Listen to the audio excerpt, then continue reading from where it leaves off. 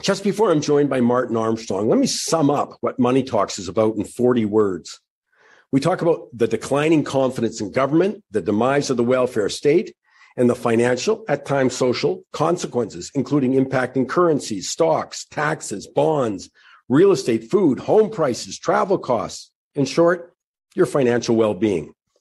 I think it's the key to understanding, whether you like it or not, whether it makes you comfortable or not, that we are living in a period of declining trust and confidence in government. I mean, there's so many ways to measure it. I mean, obviously, that's what the polls are saying. But we also have social unrest. We've got protests.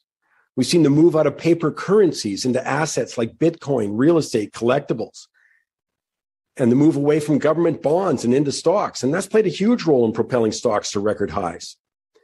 This is the anti-establishment trend. And I guess it's very difficult for many people, including in the mainstream media and certainly in politics, to understand.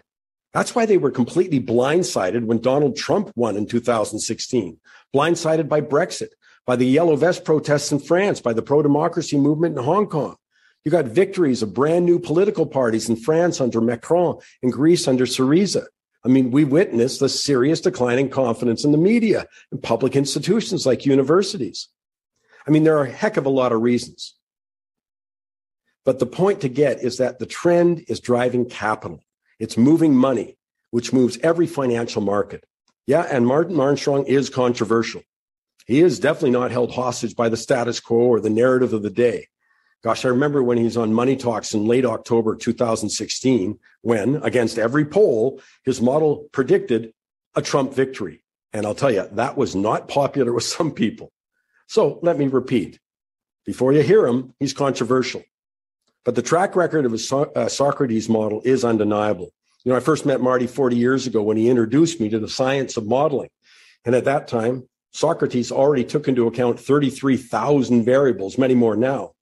The key is that Marty understands the interconnected nature of global markets. And maybe that's easier to understand now, given we've just got suffering from a virus from Wuhan, China, impacted the world financially, economically, socially. But come on, it's been obvious for decades. I mean, look at luxury real estate in Vancouver. Exploded because of the influx of capital from China.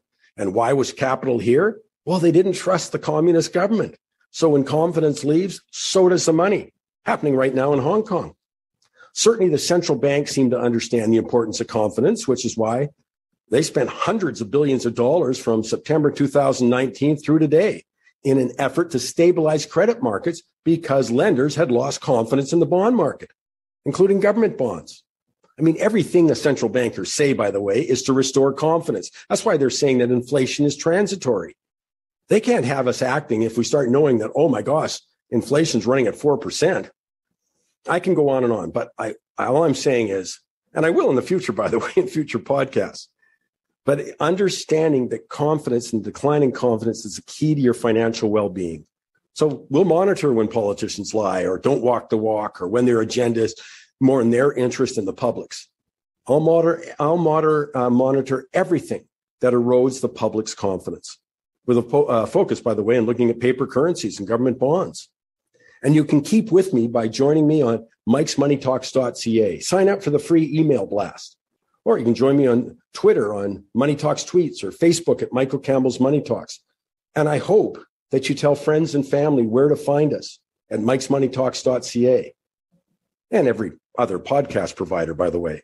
Because as I've been saying, some might call it a warning. We're living in an era of historic change, including to the monetary system, which is why I'm most interested to hear what Martin Armstrong and his Socrates model have to say.